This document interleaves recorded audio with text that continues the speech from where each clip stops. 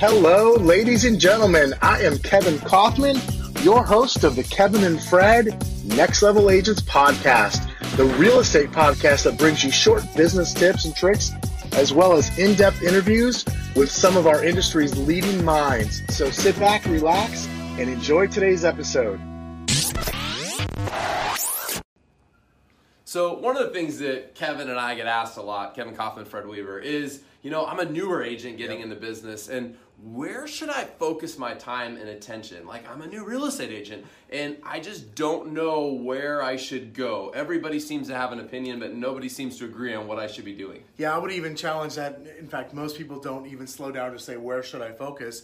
Because what happens is there's 100 plus different ways to make money in real estate, right? To create business. And so we just try one, and then we try another one, and we try another one, and we try another one. Never really going deep enough to experience any level of success or even to get a win. Mm-hmm. So that way we know that it's good to keep going, right? Because we stop too early.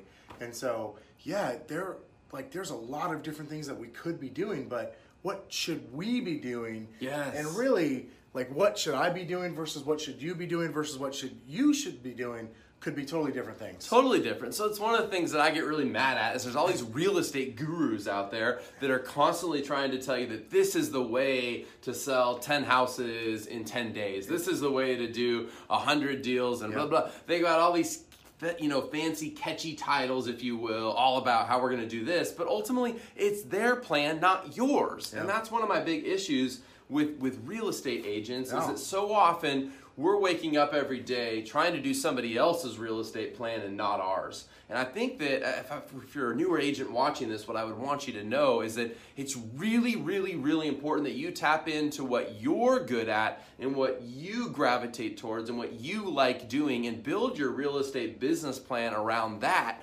not around what some other guru thinks you should be doing. Yeah, so as an example, there's a lot of people that have built their business based on for sale by owners or canceled their expired listings, right? And that is a proven great source of business. Mm-hmm. But you know what else is?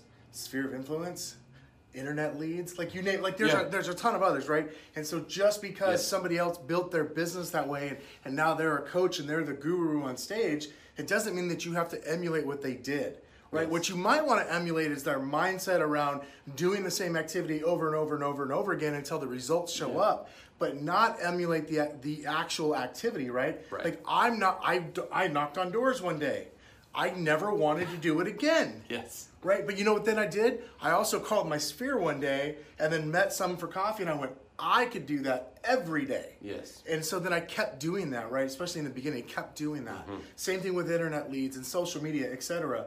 But it's because I found what worked for me that I was willing to do in a very boring fashion, I might add, day in and day out. Yeah, so I think the advice I have for newer agents, if you're a newer agent, or maybe you're a team owner that wants your newer agents to watch this, the advice I would have is that look at all the different ways that you could do real estate and ask yourself the question, which one of these jump off the page the most that I actually gravitate towards, right? So some people, as an example, hate the phone. They're scared of the 100-pound telephone, right?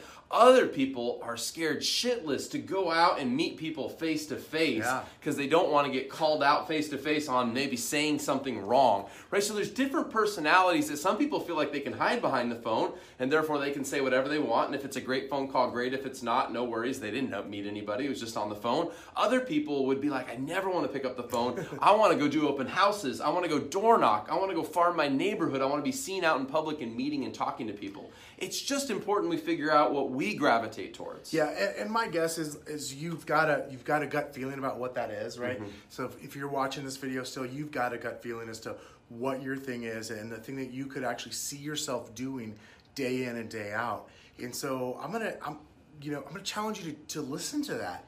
And if it's not, an example, if it's not canceled expireds, but for some reason someone's in your head telling you to do canceled expireds, maybe listen to yourself, right? Yeah. Or maybe, one of the things I did early on in my career, very early in the first couple of months of having a real estate license, maybe even the first month, was I went and asked about 5 of the people closest to me that had known me for a long period of time, what were the things they saw me do consistently well that I just showed up in life, consistently doing well at these 3 things. What did you do after you got a lot of blank looks?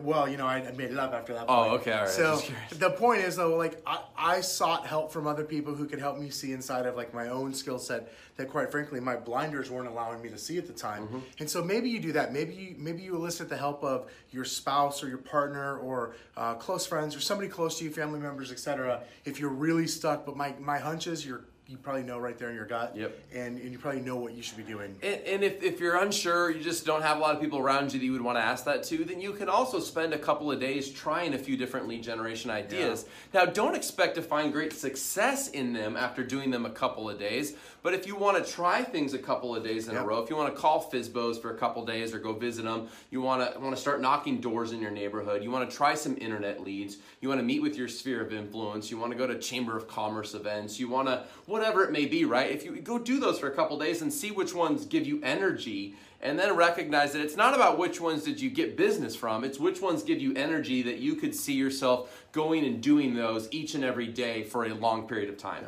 So I think the big thing here is what we're telling you is narrow in on no more than 3 different lead generation activities that you can see yourself doing repeatedly day in and day out. And please do not expect to find success just because you started doing it for a couple weeks or even a month, right? Nobody owes you anything. Nobody owes you anything. It's not going to happen overnight. But we want to make sure we find activities, not that get us the quickest results, but rather that we can do for the longest period of time, because results come from doing things over and over and over again, and it's that buildup, it's that momentum that's created by repeatedly doing certain activities. Absolutely.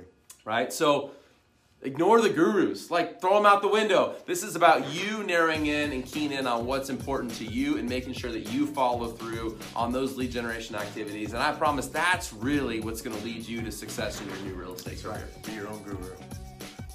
Hey, that's it for today. Thanks so much for your time. Really appreciate it. If you found this valuable, do us a favor. Please review us on iTunes or wherever you're listening and share this with your friends. And for more great content, check out kevinandfred.com. That's kevinandfred.com. We'll see you soon.